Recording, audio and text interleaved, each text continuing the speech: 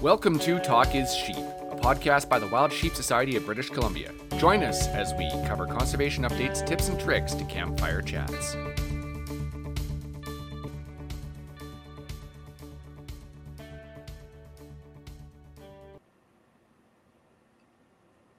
Episode 17. Already. Yeah, sweet. Great week last week talking to Glenn Landris from the Wild Sheep Foundation, talking about Sheep Show. Dropped that during Sheep Week, which was a great success. So, yeah, this is a fun one. Had the Northern boys on. Unfortunately, Robin was having some technical difficulties, so we had Robbie Inglet, Robbie and Corey Green. They did Sheep Show, our first Northern Sheep Show, Northern fundraiser, and then Josh joined the board shortly thereafter that. Yeah, and we had 6 of us on the screen at one time. It was kind of like a sheep hunting Brady Bunch, right? It was kind of fun. Absolutely. You'll hear lots of references to Josh's beard. We're going to give away a hat if anyone can tell us what the reference to Josh's beard was. So, and who said it? Yeah. It's know tough. The reference we're talking about. It's difficult to pick up, but if you pay close attention, you have to listen all the way through. And somewhere in there, it's nuanced. You probably won't catch it, but if you listen close enough, there'll be a reference to Josh's beard in there. So.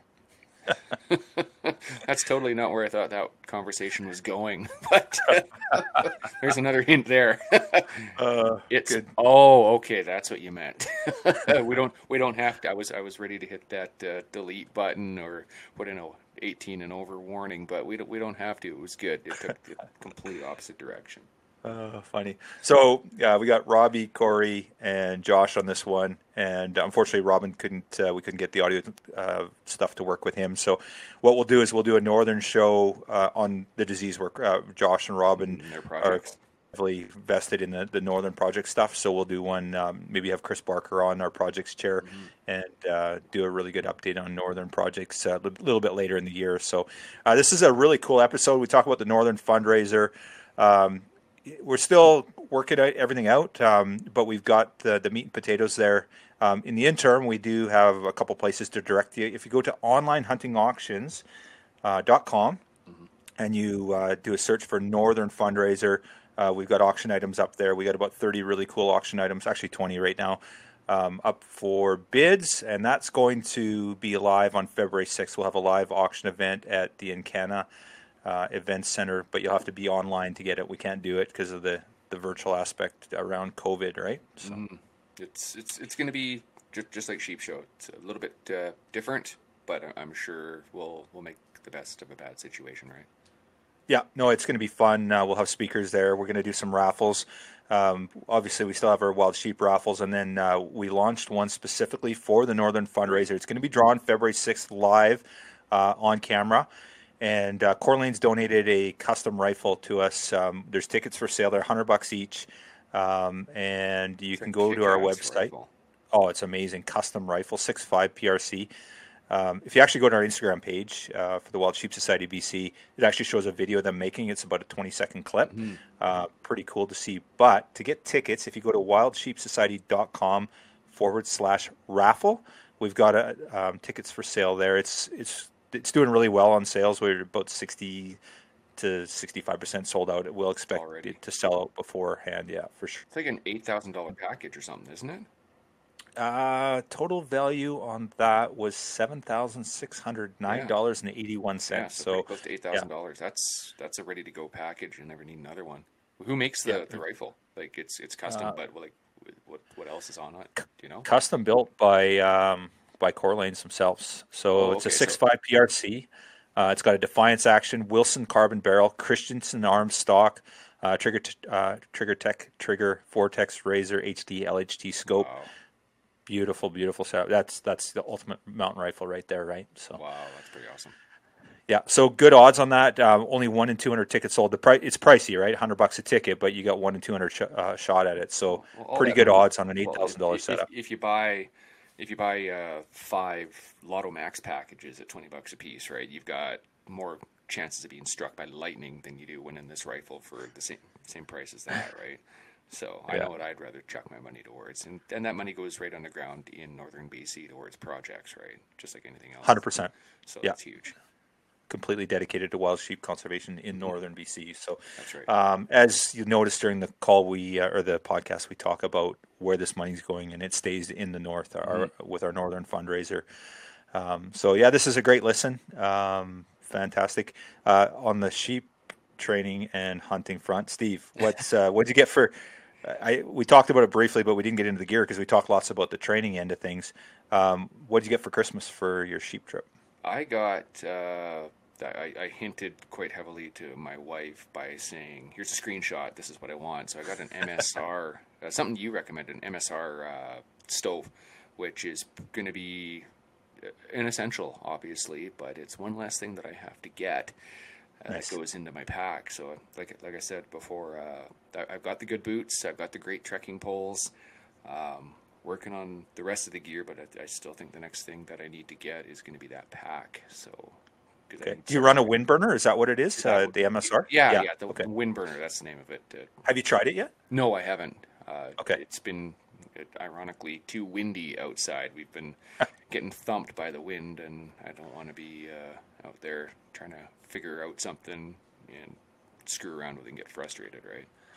Yeah, it's really cool. So, yeah, I did recommend that to you. I've run a few different stoves. Obviously, I've used Jetboil. A buddy of mine that I hunted with had one, another great product.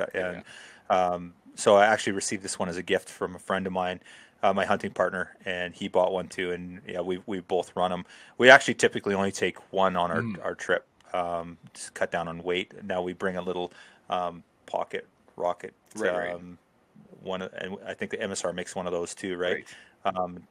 Pocket something, I can't remember exactly what it's called, but it's pretty cool as well, and is our redundancy, right? We got to back up, and it's super lightweight. So of course, you always need to have that backup. Another thing I learned from chatting, right, is don't just bring one, put all your eggs in one basket. You're in trouble, right?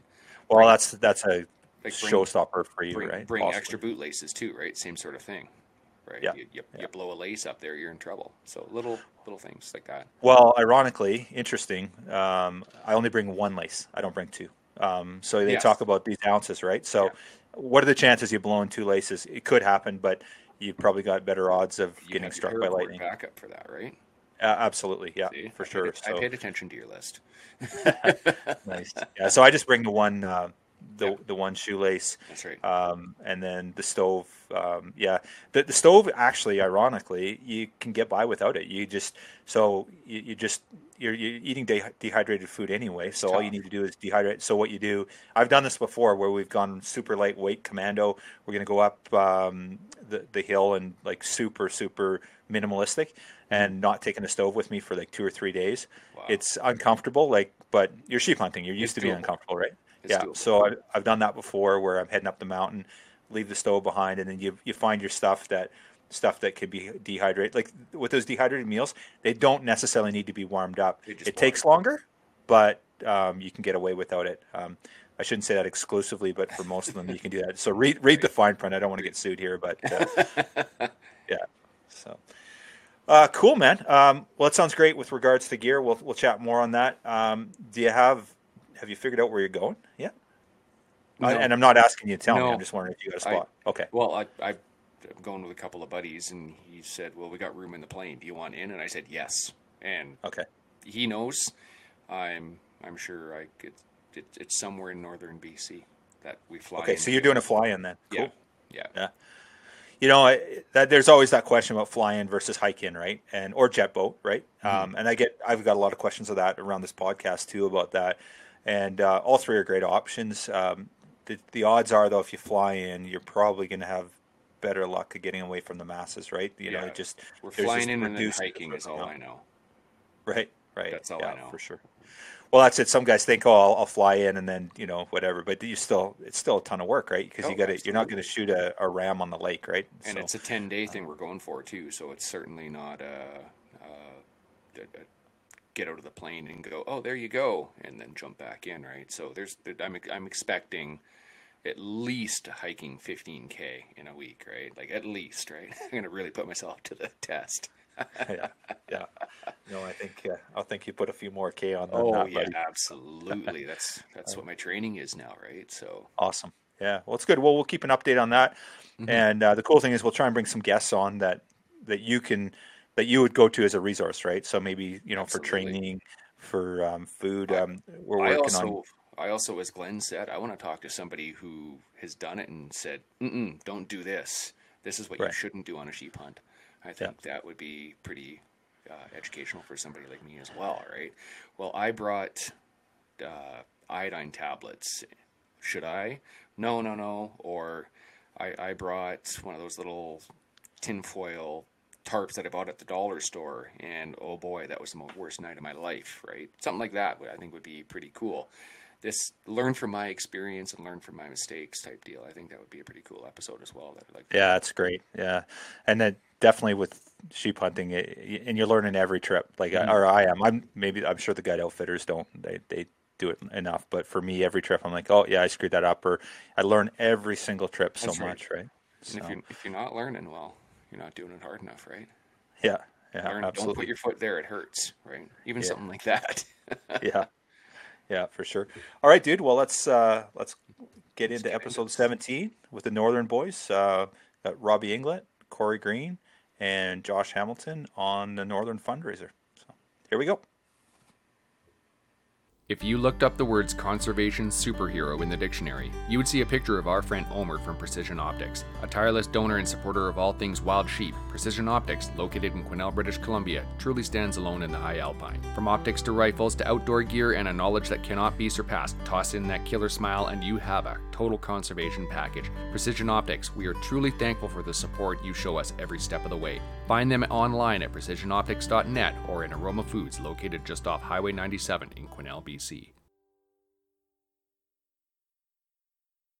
How's things going, gents? Good, boys. How about you? Pretty awesome. So I hear Corey clipping away on the computer there. So he's obviously busy putting auction items in for the Northern. And unfortunately, we couldn't get Robin on here. So we got the three of you boys. Can't wait to hear about it. So Northern Fundraiser. This is a weird year for us. This is the first time we're not going forward with the Northern. So there's obviously quite a bit of a backstory in the Northern, and I think Robbie, if you want to jump right into it, you've been involved with the Northern from the get-go. So let's talk about the genesis of it. How did it get started? Where did the idea come from, and how did it evolve? Well, in the old days, some good friends of mine used to go down to Kamloops or Kelowna. Back in the day, they used to switch the show between the two. So some real good friends of mine invited me to go down for the show, on boys' weekend, maybe have a couple beers or something like that, win some stuff. So I went to my first one in Kelowna, It was awesome. And then the next year it moved to Kamloops.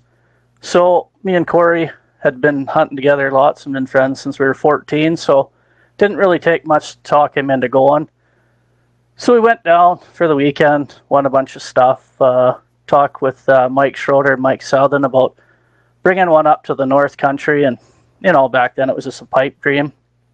So then the next year, Corey, Marty, Jason, and I went back.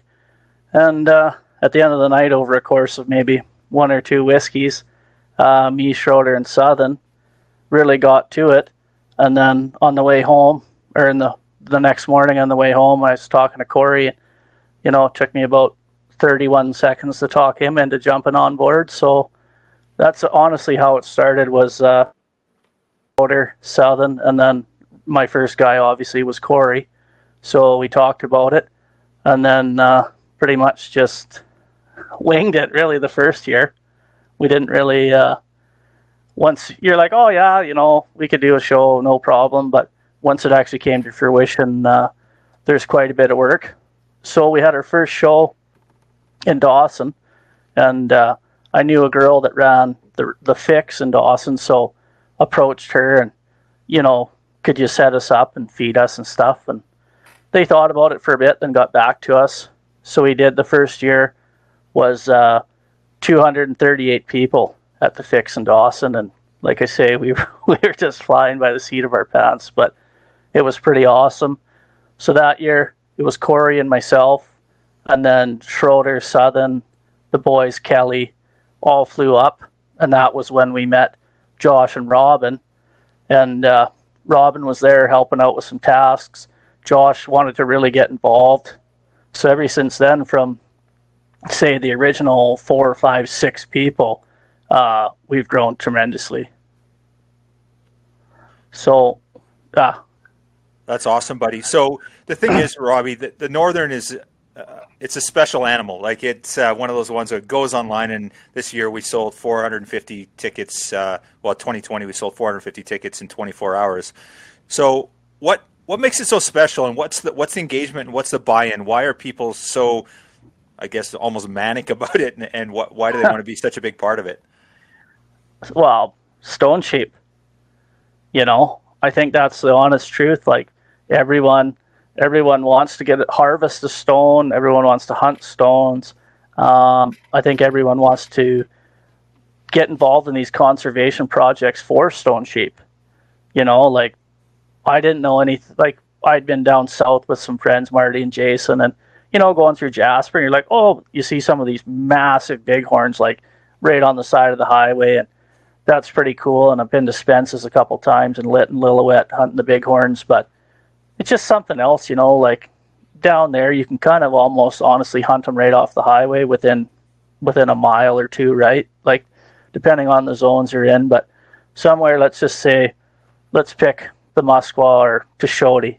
You're 5-6 hours in a boat, and you're anywhere from 5 to 9 hours just to get to where it gets good, right? So I think it's just getting out there, and everyone, first time I went, I didn't know what, here I am 15, 16 years later, been on several stone hunts, and Corey and I are sheep hunting partners, and, we're already planning again for this year, next year, and the next 10 years down the road. Like, I don't know if you would say mystique, but there's something about stone sheep that people just, so like the first show, we have a great donor out of Fort St. John, big time sheep hunter. Everyone knows who he is. We won't say any names, but I just cold called him. I said, hey, this is what we're planning. This is what I'd like to do. And he's like, well, what are you guys looking for? And at this time, Swaro EL rangefinders were about $4,000 or something. And I said, our dream would be to get a set of those. I'm not kidding you. Right then, I heard his diesel. He turned off the road, chopped a donut in the parking lot, and then he said, okay, I'm going to let you go. And he drove right to backcountry. He called me back 15 minutes later. He said, hey, they're at the desk, paid for you and Corey. You can pick them up at your leisure.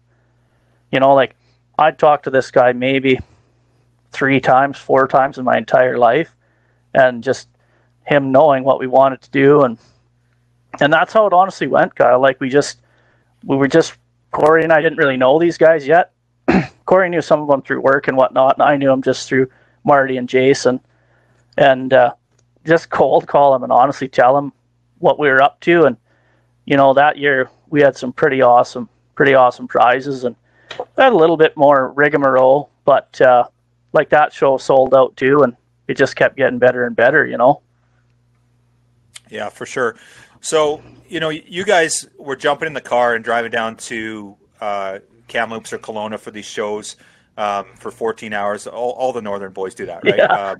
Yeah. And so, where did that come from? Like, obviously, you guys are love sheep hunting and are passionate about the mountains.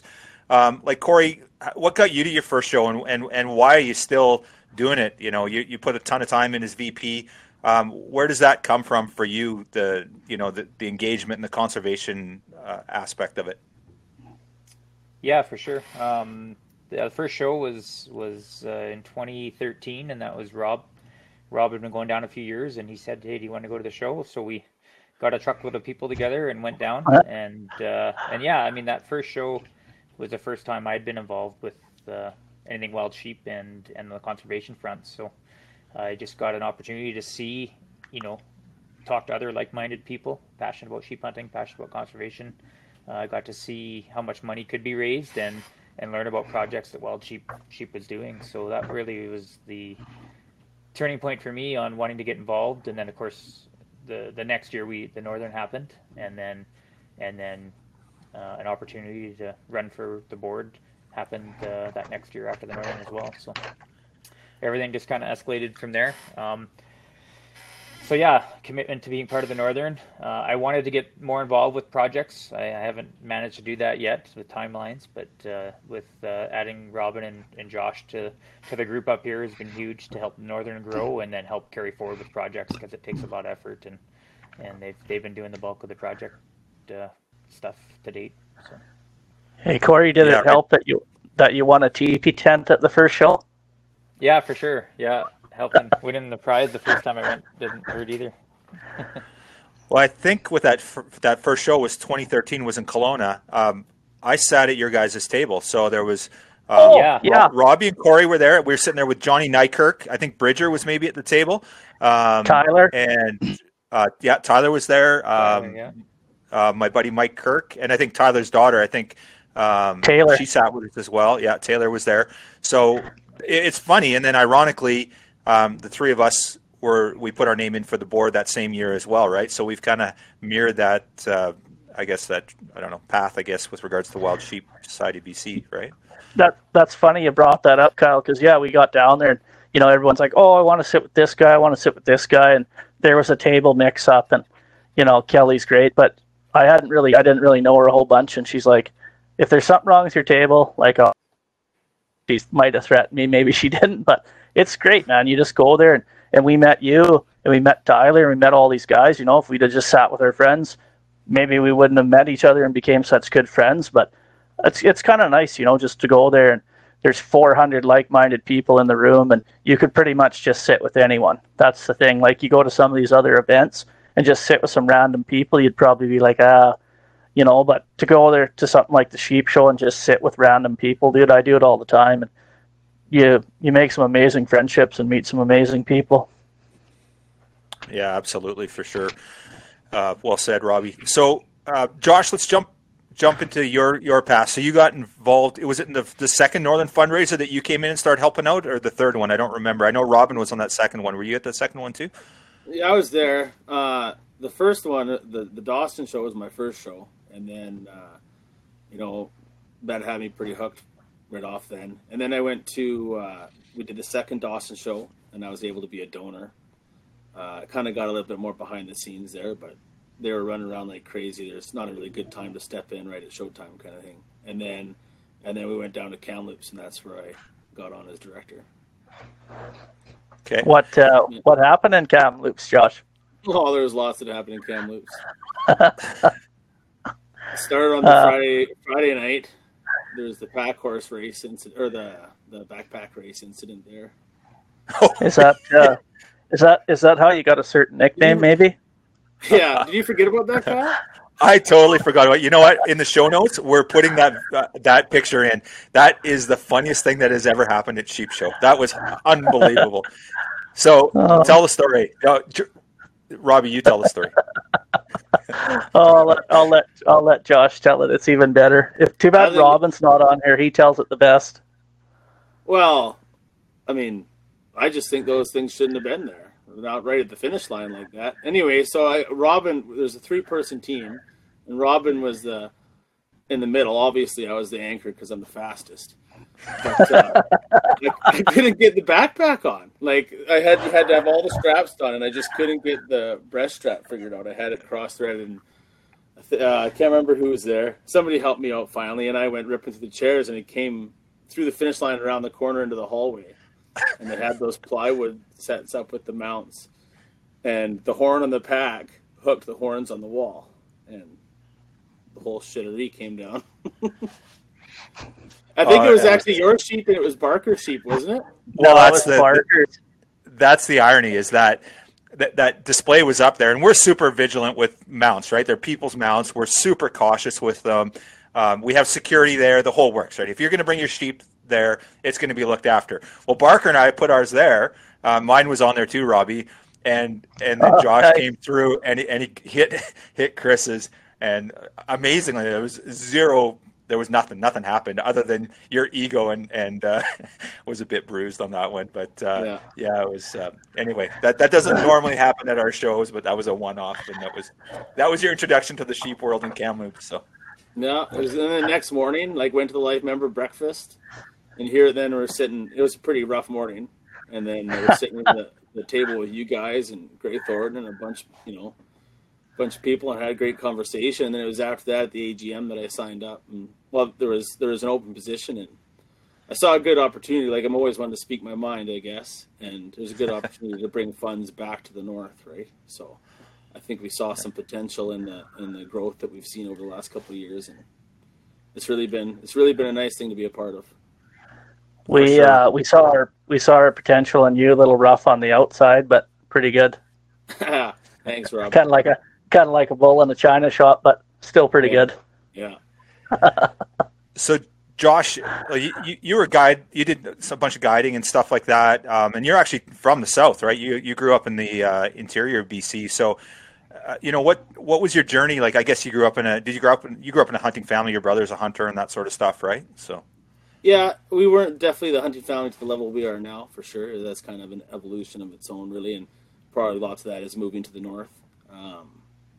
Yeah, we grew up hunting there, and there was sheep around home, and I haven't done a whole lot of. I've guided a handful of hunts, and that's I've really enjoyed it. Like, I don't need to be the one pulling the trigger. It's a cool thing to be a part of, for sure. Anytime. Yeah, right on.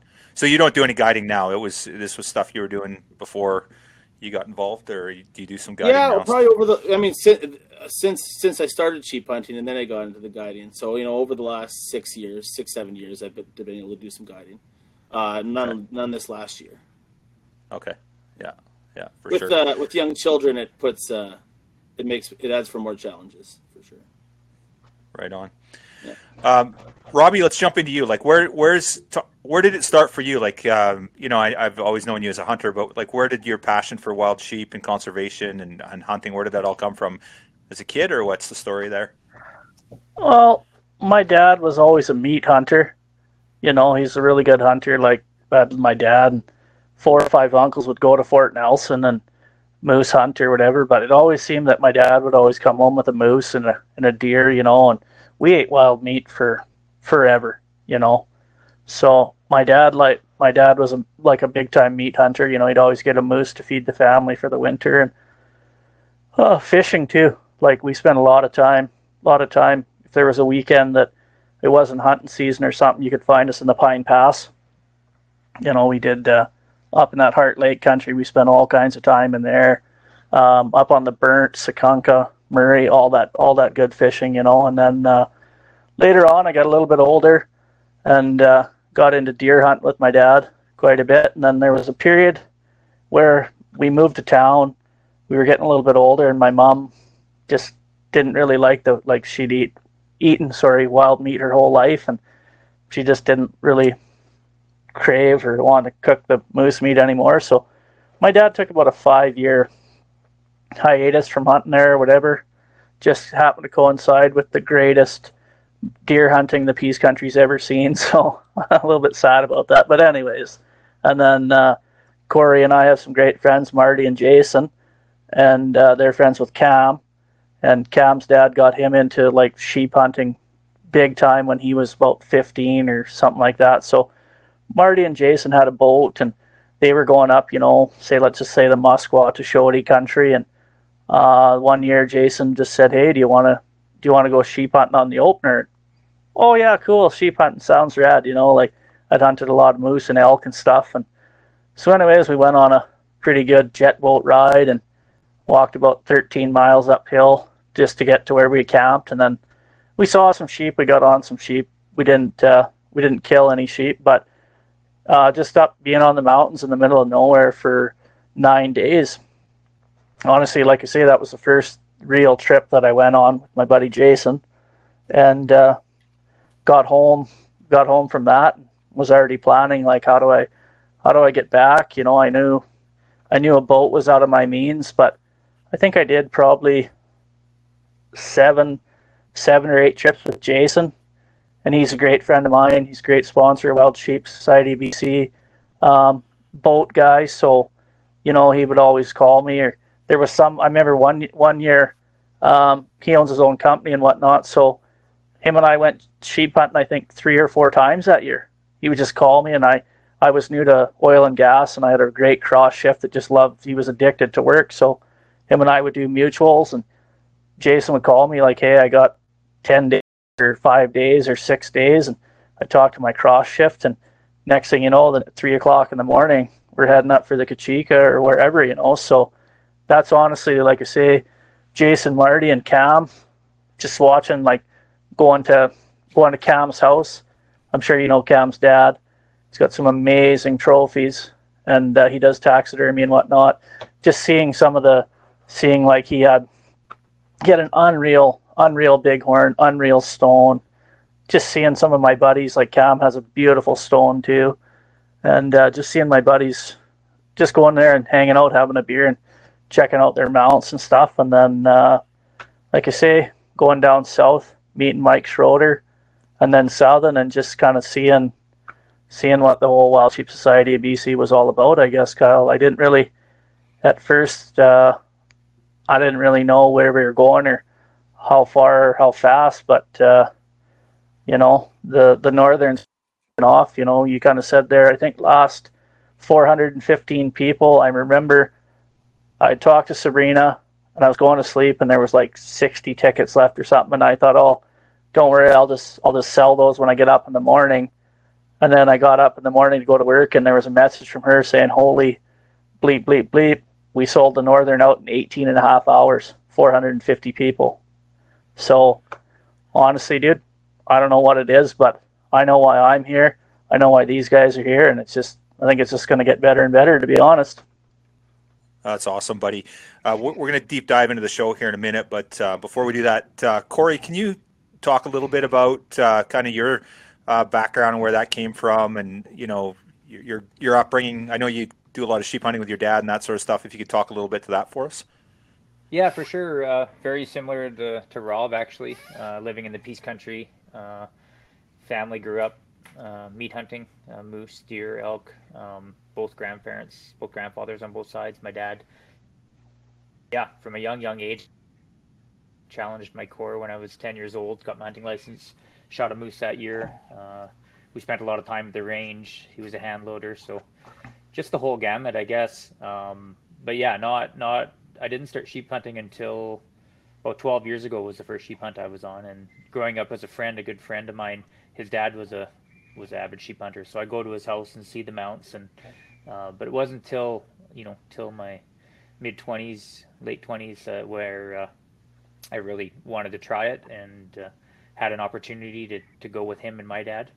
And we went that first year, and my dad got a ram, and then been hooked ever since. I think I've been on probably minimum of 1, if not 2 trips every year since. So, and then in the meantime, got involved with the wild sheep in the middle there. But so yeah, just like everyone, once you go, the mountains call you back.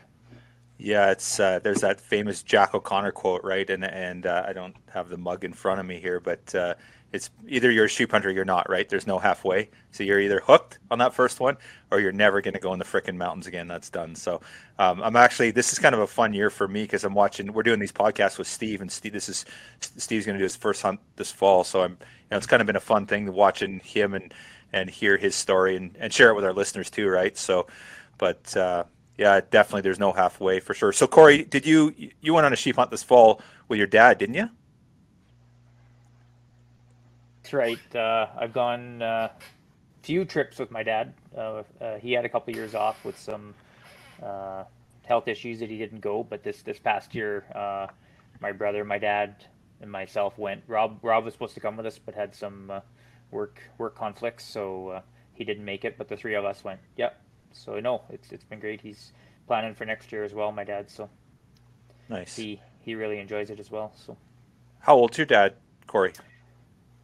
My dad, he will be this season coming up. He will be 63. Yeah. So it's interesting, you think sheep hunting kind of is a young man's game, but there you go. You got your dad; he's in great shape at 63, still out on the mountain, right? So, yeah, I still got a few years ahead of me, so it's an inspiration. Oh man, I hope to be in the mountains at 63. Yeah, absolutely. Okay, so before we jump into the actual nuts and bolts of the Northern, let's talk a little bit. Let's jump on the project side of things. We know that there's a ton of money raised for wild sheep through the Northern fundraiser, and we actually have through the society a dedicated Northern account that money exclusively goes to wild sheep conservation in the North. We don't spend it on bighorns. We don't send it south. It's spent in Northern BC. So can you guys just touch on a few of the projects? I don't know if Josh, you want to jump into it, or anyone else on some of the projects that you guys are, kind of on the radar for 2020, 2021? Sure. Yeah. I guess let's start with when we started the Northern, or when Robbie and Corey started the Northern, it kind of gave us the funds for the society to start looking at those projects. And then it came to kind of, what can actually be done, what levers are available for you to fund projects, what's available out there, and then what connections do we have with the ministry or other wildlife organizations to do work. So that's been a learning through all this, and now we're got to the place where we're getting projects off the ground started. Some we paid for seed funding, lots of partner projects, and kind of got the ball rolling from there. But now we're into the stages on some bigger ones. Robin really spearheaded the health assessment on the Williston and Schooler herd, so that's an ongoing. That'll go into year 2 this year of capture collar and Moby testing. A lot of good information will come out of that. We're working in the north, like through the Toad area for the highway mortality stuff for the salting program, helping out with that. Burns is a big thing, so we kind of look at what are our limiting factors. I think one thing for sure is that we know how lucky we are in the north, and we have a continuous population of sheep throughout the region 7 and region 6. I mean, there's higher density areas and lower density areas, but it's still very much intact and whatnot. And it's trying to be at a point where we want to be proactive and, based on the information we have, where do we want to see as far as for sheep objectives coming up. So that's kind of lots where we look into projects is what can we do, and where are we now, I guess, is, get that science behind the projects as well. Right on, Josh. So one of the things I know from our people, our group of members, they love seeing burns. And where are we sitting with that? What's our burn situation in Northern BC right now? Burns have been a struggle for the past few years. When I got on and we started having these conversations with the ministry, it had been a year without burning. And that was, I think we're 2 to 3 year seasons without prescribed fire now. So, and that's been not just conservation groups, that's agriculture as well, for livestock range use permits and everything. So trying to find out, I guess, what the obstacles were, what the application process is, what kind of content is needed. And really find you had to build the rationale, and then we added the academia side of it, to really, it makes a bigger project, but we're going to have a longer term benefit. So we are in the process right now. We've made applications for burns this coming spring. We have 11 locations selected. We did some vegetation sampling. UNBC has got on board for doing some health assessment. So we're looking at like the serotonin and cortisol levels and the ewes. We're trying to quantify, by improving habitat, what's your lamb recruitment rates? And how can we really look at what's our objective for winter range, so that you can have positive lamb recruitment. There's all these other challenges too that we're trying to work with in caribou recovery area, so that brings a piece to the table as well.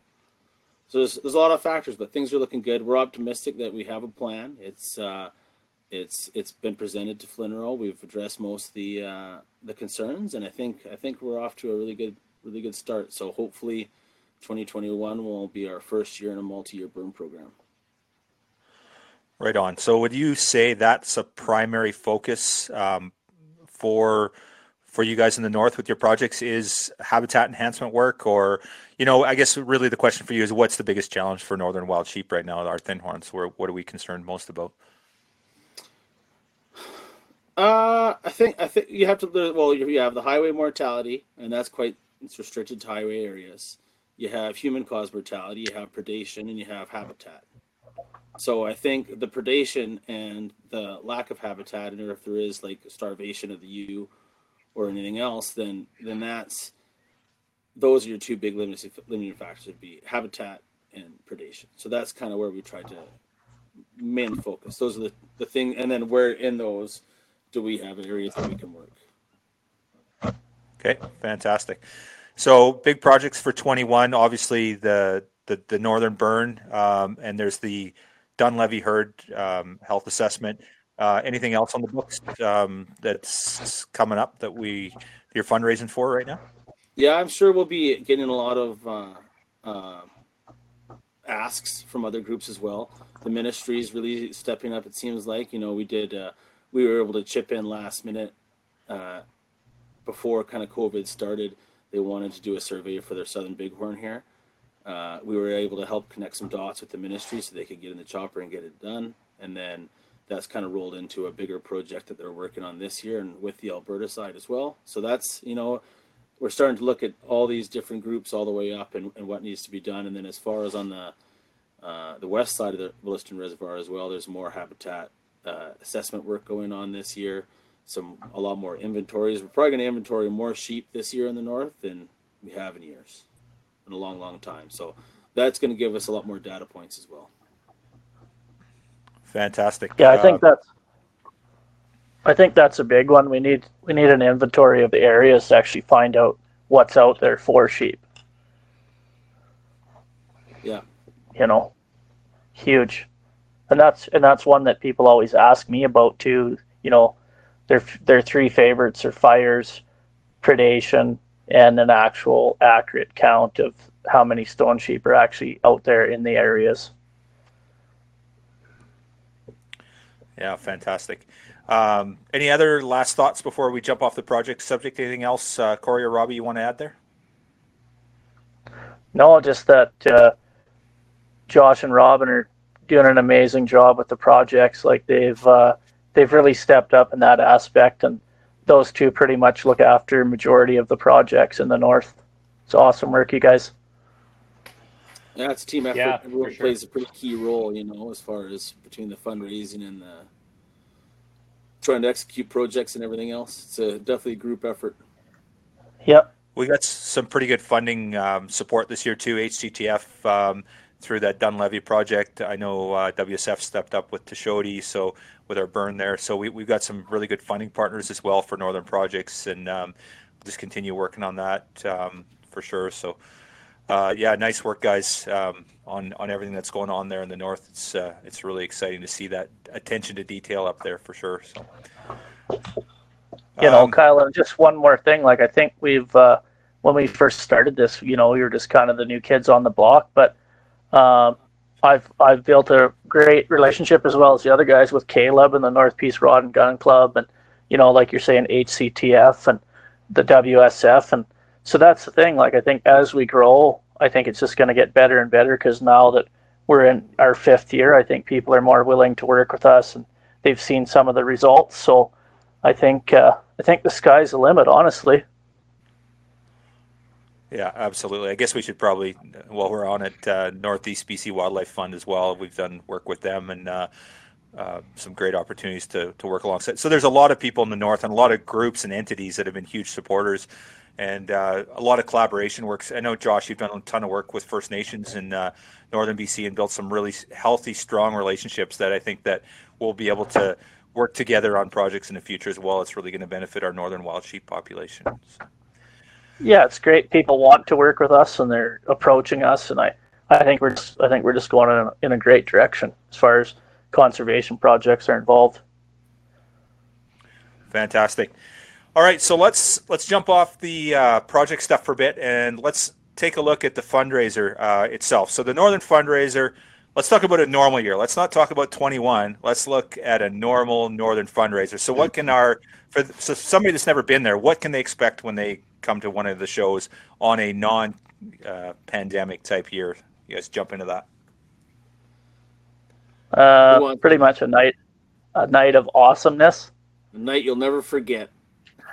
Yeah, well, as you've seen, Kyle, like we put it on sale November 1st, and I have like people's wives call me, message me, oh my God, my husband's in the deer stand. It's opening day. If I don't get a ticket, he'll kill me. Can you please help me? You know, like people are just lined up, man. We have guys come from Red Deer, Lethbridge, Grand Prairie, Edmonton, Beast, like Fort Nelson, you know, like it's insane. So pretty much like during the day, you roll in there and we have the booths upstairs, and then downstairs there's speeches going on. Pretty much, like I say, just pretty much anything you would want to maybe be involved in, right? And that's where, honestly, I think in some of the speeches downstairs and some of the booths and just like the camaraderie, really, like we've gained some great people just in chatting, right? Like when you're waiting for the door to open to the main hall, there's a lot of chitter chatter going on, and we've met some great sponsors there and partnerships and stuff. Like it's just a different atmosphere, you know. And then so you got to go on. You do your day stuff. You have your speeches. You know, Mike Bridger used to do this amazing speech there. He'd show how many sheep were taken and the areas and how things were doing. And then, you know, at like 4:30, 5 o'clock, you open the main doors to the arena floor, and it's just like a Black Friday sale or like a kid on Christmas morning. Like I've seen some guys that have 4 or 5 sheep, like record book sheep, or, you know, like high-end guys that went to Reno and stuff. And we opened that door, and even they're like, holy bleep, like this is amazing for, you know, some guys up north to put together. Like last year, Joshy, what we have, 51 heads in there or something like that? In the show, yeah, it was pretty good. So like once the doors open, Kyle, it's just like you're in there. And that was our big thing before. Like we'd have like maybe 5, 10, 20 heads, and Cam Todd actually took this over for us. He works on, like, the one year we had no way to mount them on the wall. Actually made a thing that hung off the T-bar ceiling that didn't wreck the walls to hold the mounts. And then at the Encana, he had to totally reinvent the system because they have hockey boards that they're obviously not going to let you, right? So him and Nathan Austin came up with an idea, and like I say, last year we had 51 sheep heads in there plus caribou, Cam's huge moose. One year we had like a 62-inch Marco Polo. Like it's just insane. Like our first couple years, the people were like, oh, you know, maybe bring a head down. And now we have to like stop them at 50 because we only have 50 mount holders. You know, like people are just buying in 100%. Yeah, there's a lot of people that work to bring that all together. You know, a lot of people that don't get recognition, but it's awesome. And then, like you say, come in the door, and then people start going to the bars, and the drinks flow. And last year we had 9 raffles, you know, right there at the start, and it was just lineups everywhere. And we were able to sell it. I think we sold 95% out. The raffles are the doors open. It's a big mad dash for the raffle lineups, and I know a couple of years, lots of people that didn't show up in the first hour, they didn't get a raffle ticket. Yeah. You know, especially something like on the Dall sheep hunt.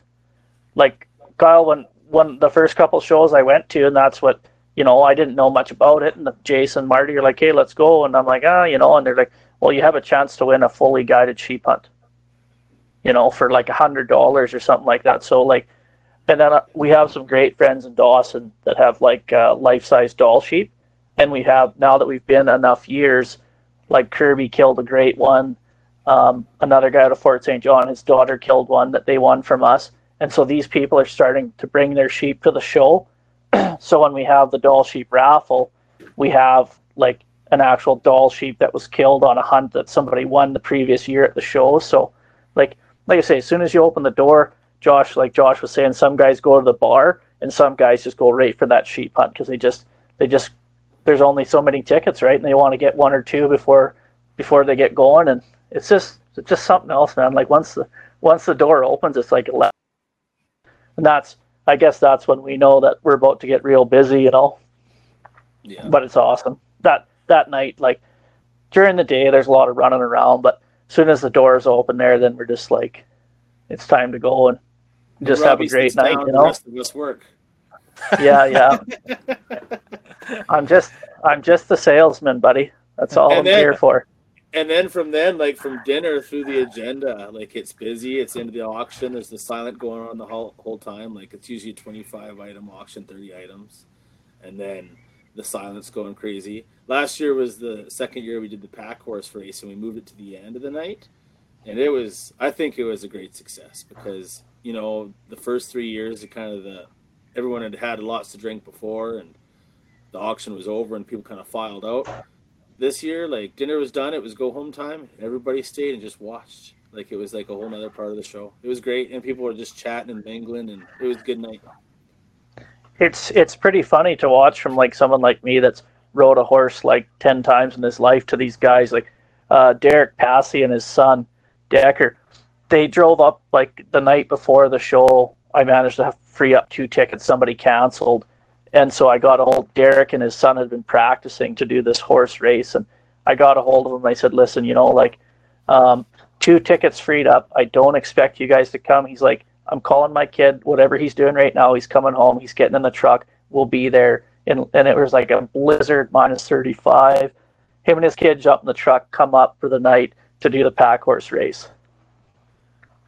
It was just crazy. Like, it was a great idea that Josh put together there. And like I say, we had these guys drive in a blizzard so he could bring his 14-year-old son, who was too small, so he had to stand on a milk crate to go in the pack horse race. So it was one of the funner things I've seen. Like, it was just people have a lot of fun, and it's just something to kind of bring, like Josh said at the end of the night, it just brings the whole room together. Like, there'll be people sitting and mingling, but you probably have 150 people standing there watching it. It's just an awesome atmosphere, I think.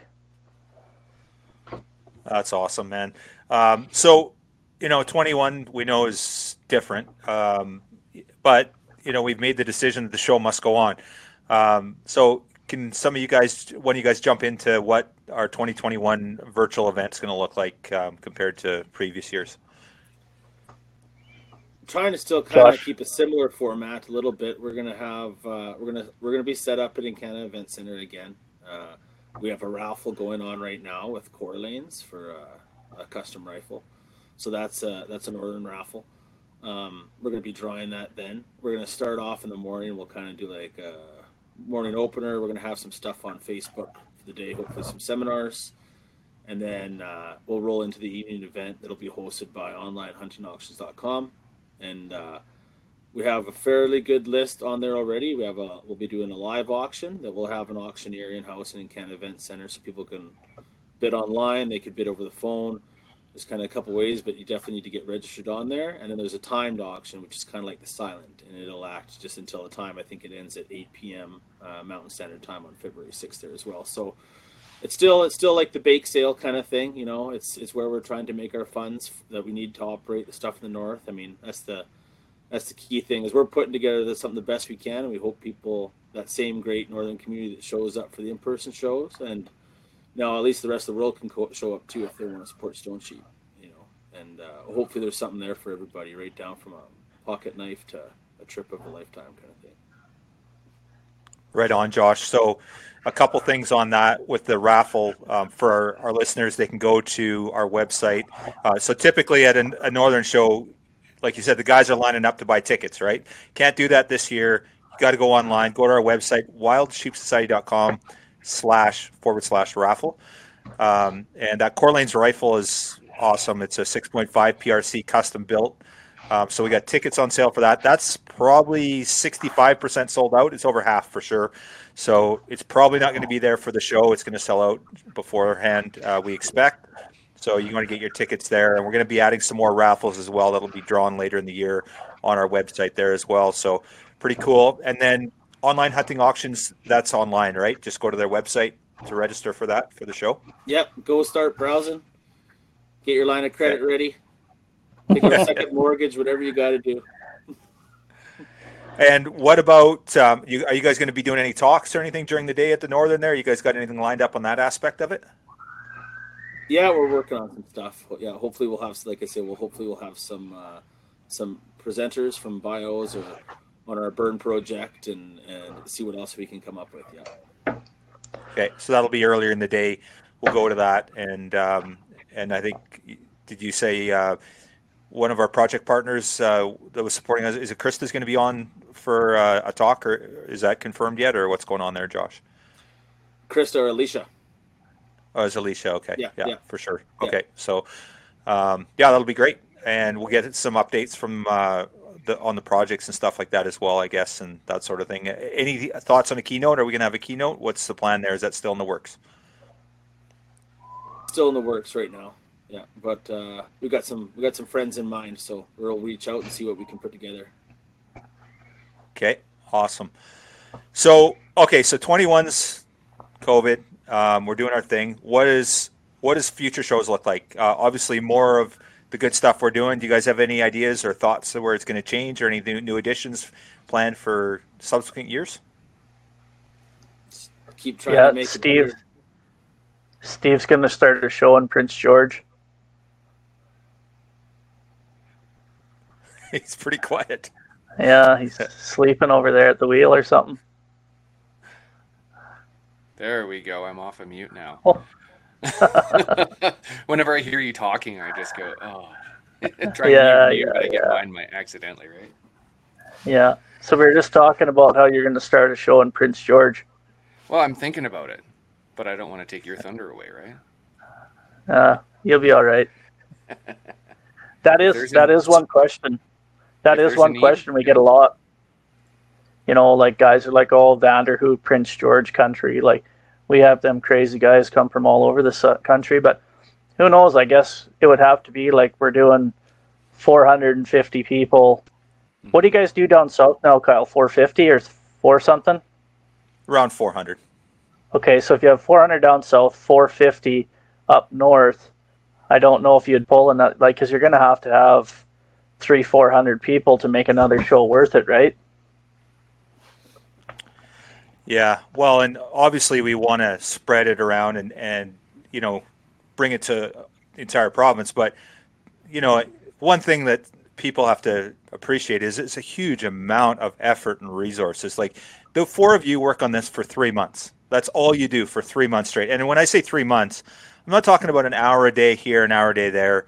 3, 4, 5, 6, 7 hours a day, right? And that's just a fact, right? So, you know, that's the north. We still have Kamloops. We're doing the same down there. So, you know, you only have so much bandwidth in terms of being able to, you know, volunteer hours. This is all done on volunteer work. You have zero paid support for the north. Yeah, you know, we have some of, you know, our bookkeeper, Kelly, comes up, and our executive assistant comes up to help out. But 99.9% of it is just volunteer work. So, you know, that's a huge I got a ton of respect for what you guys do in the north there. And, you know, people have to realize that the amount of effort to put this show on and pull off something that's meaningful, right? It's a ton of work for sure. So. Yeah, for sure. So, guys, you know, we've got tons of support from our membership and beyond our membership as well. Where are we sitting with regards to, do you guys want to, you know, a shout out to some sponsors or donors? You know, there's people that are year in and year out stepping up. And Robbie, you know, you always tell your Ken Thibodeau story, right? You know, and so maybe just talk a little bit about, you know, maybe not recognize all our sponsors, but just some of the support we've got and the people that have come to our rescue early on when you guys were starting the show. I love that story that you tell about Ken. Yeah, so we're talking about doing the Dawson show. I talked to Corey, and he's like, yeah, we'll be fine. I'm like, are you sure? He's like, oh, yeah, we'll be fine. So I'm like, okay, here we go. I call up Kenny Thibodeau. Him and I have been great friends for, 15 years. I met him through Marty and Jason down south there. And anyways, call Kenny up. I'm like, hey, so me and Corey are going to start the Northern Fundraiser in Dawson. And he thinks about it for about 5-10 seconds. And he's like, okay, you guys are ready. I'm like, you know, I'm trying to get like him to talk me out of it maybe, or I don't know, right? Like, I'm like, we're not, like, I don't know where we're at. Then he's like, yeah, so how many shoulder mounts do you want? And I'm like, what do you mean? He's like, yeah, no, you guys are ready. You'll do fine. Like, actually, I got to go mow the lawn. Jared will get the certificate in the mail. And like, we had like a 35-minute or 30-second conversation, and he was gone. And I'm not kidding you. Like a week later, his wife sent me the envelope for the shoulder mount. Like, him and I are great friends outside of the Wild Sheep, but we needed something. We needed a big ticket item because we knew in our first year we couldn't do a shoulder mount, or we couldn't do a sheep hunt.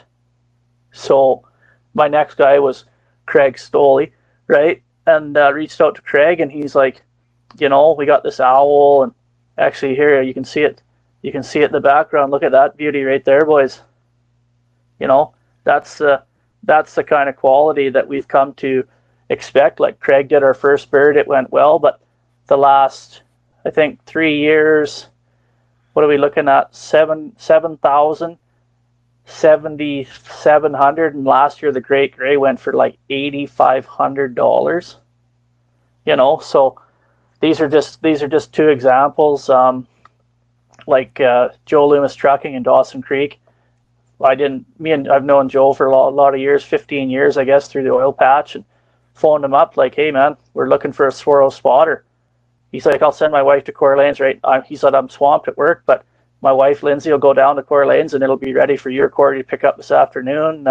Nemesis Oil Field in Fort St. John, they've sponsored the rifle for the first 3 or 4 years, like X amount of money. It was never like, oh, how much is it? It's just like, hey, I like this brand, I like this style, I like this scope, get it done.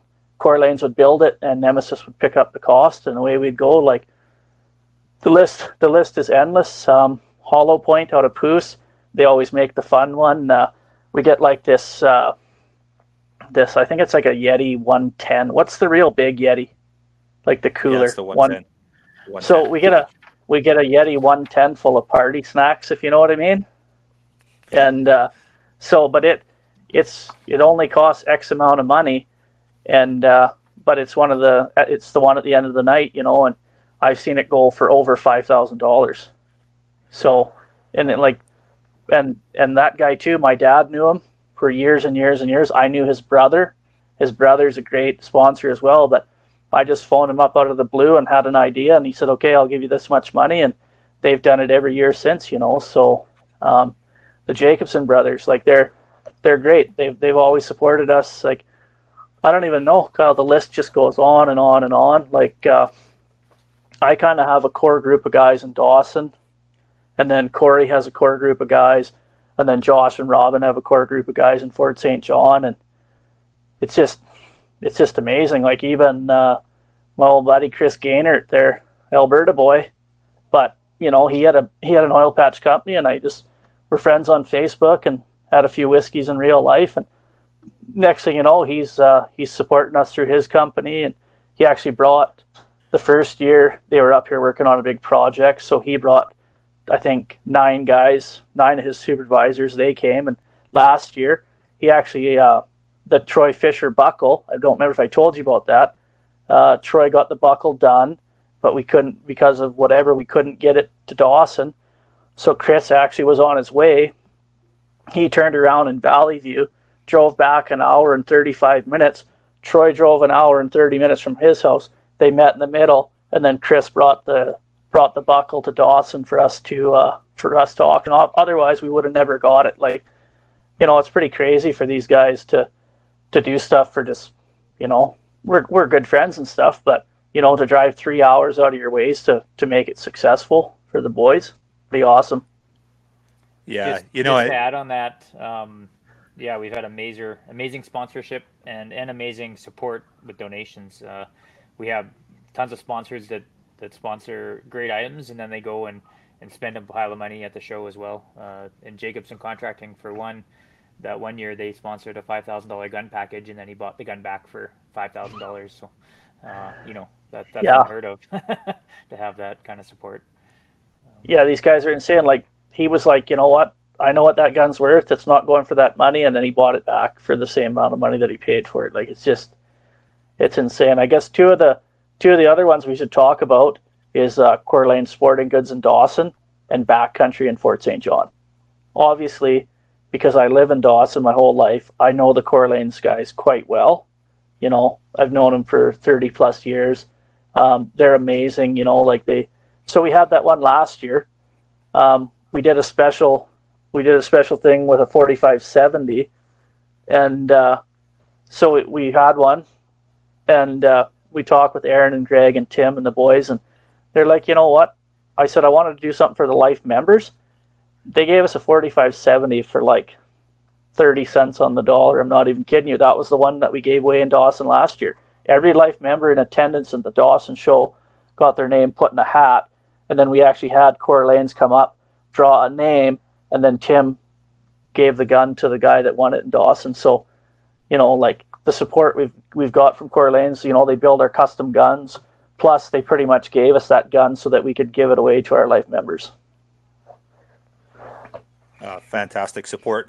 So, moving forward here for 21 show dates, where do people go? How do they tune in? Talk us through that. Yeah, stay tuned on the social media, I guess, is one of the best ways. The dates can be February 6th, and to go to onlinehuntingauctions.com to register for bidding. And you want to do that ahead of time. You don't want to be doing it half an hour or 2 minutes before the show starts, or you're going to miss out. So yeah, do it now. You can watch some of the Sheep Week auctions and go from there.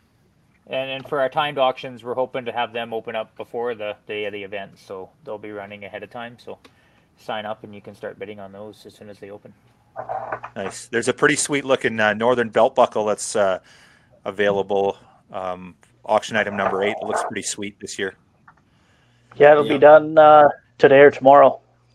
Custom buckle and everything. It's a one-off, right, Robbie? You betcha. Yeah, for sure. Right on. So for our supporters, for anyone that wants to support the Northern fundraiser, you guys got a ton of support. Guys are already, you know, they underwrite stuff. They go out and they buy binos. Like you said, guys are doing that every single year. If somebody wants to step up and support, how do they go about that? What can they do to support the Northern fundraiser and Northern Wild Sheep initiatives? Depends what they want to do. If they want a raffle ticket, we can sell those raffle tickets out. You can get them on the Sheep Society website. You can contact any of us if you want to be a donor still to the event. We can still take that on. Contact us, email or through the social media or the website, and Michael will get it sent over to us. Or sign up for the event. Make sure you're there, or set your reserves and walk and wait. Awesome, gents. Just hats off to, I think Robin's listening in, even though he can't communicate, unfortunately, with the technical issues. But just hats off to you guys and what you're doing in the North there. And beyond that, also the supporters, right? Like you said, those donors that are stepping up. We've seen, that's one thing that blew us away about the North.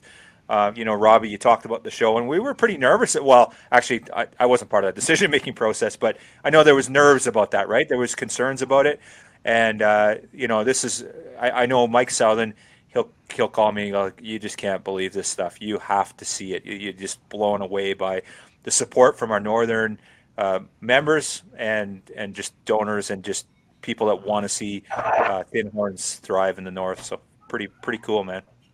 Yeah, I think they were a little bit worried at first, to be honest.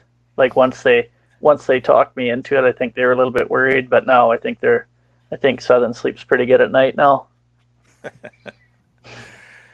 Gents, we're going to start wrapping up here. Any last thoughts, comments, anything you want to share with our listeners? Yeah, I would just like to show this to Steven. Oh, hold on. Where's yours? I don't. Oh, you're lucky. Where's yours, Kyle? Challenge coins are out. Like I said, I didn't put on pants this morning. I got him this morning. Robbie. He pulled up to me like I wouldn't notice. Nice. Awesome. I guess I can't really ask Josh and Do it. If they can't produce them, it's still drinks, right? Well, here, look here. Mine's right here. I can see yours, Rob. Funny story. I had to give mine away to one of our donors at Backcountry. Actually, we have two. They have two owners, and Rob gave one to Steve, and Darren didn't get one, so I went up and gave Darren mine. So I'll have to order another. Actually, that's legit, Corey. I got one here for you, but actually, yeah, Corey did. Oh, so that was just one more thing, Kyle. Backcountry Fort St. John, Darren, Steve, awesome. Like not like Coeur Lane's, man. I couldn't go in there and say hi to these guys. I didn't know them from a hole in the ground the first year, and we were a little bit worried about competing with the North Peace Rod and Gun Club stuff that they do. And these guys have been amazing. You know, I didn't really know them. We walked in there, walked out with like a $700 titanium carbon fiber tent. Like Corey's up there all the time, and Steve and Darren are awesome. So yeah, he did. He bailed me out. I only had one coin, so I had to give it to one owner.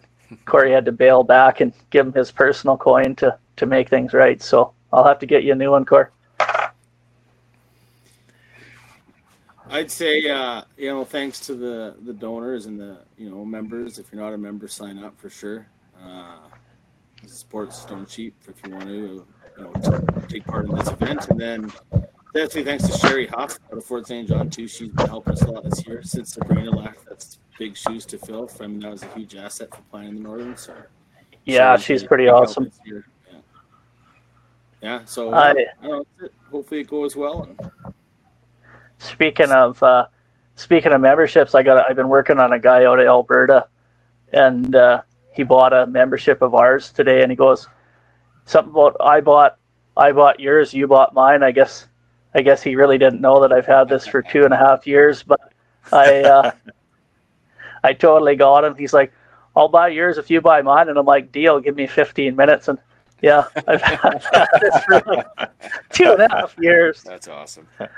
I seen that this morning. Lance signed up, and I was pretty stoked. I thought of you. I know you've been bugging Lance for a long time to sign up as a life member, so pretty cool to see him sign up for sure. Nice work.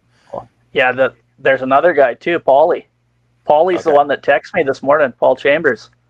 Nice. Yeah. He doesn't know that I have that yet. I'll text him his picture when we're done the podcast. That's awesome. Oh, that's good, man. Like, guys, it's crazy, man. We're getting people all over the place wanting to sign up because we're doing such good things. Like north, south, it doesn't matter. Like the Wild Sheep Society BC is doing some pretty amazing things. Yeah. Awesome, guys. Well, for sure. Can't disagree with that. I think that's a good way to wrap this up. And you guys are a big part of that in the north. Just a beautiful thing to watch. And wish you all the luck on our February 6th show. It's going to be a great time. And wish you guys a good winter, and look forward to a normal fall and things going back to normal so we can have our show next year. Yes, sir. Yeah. All right. Thanks, boys. We'll call our day. Ram Wrecker just showed up. They can see his beautiful bearded thing. I've been here the whole time.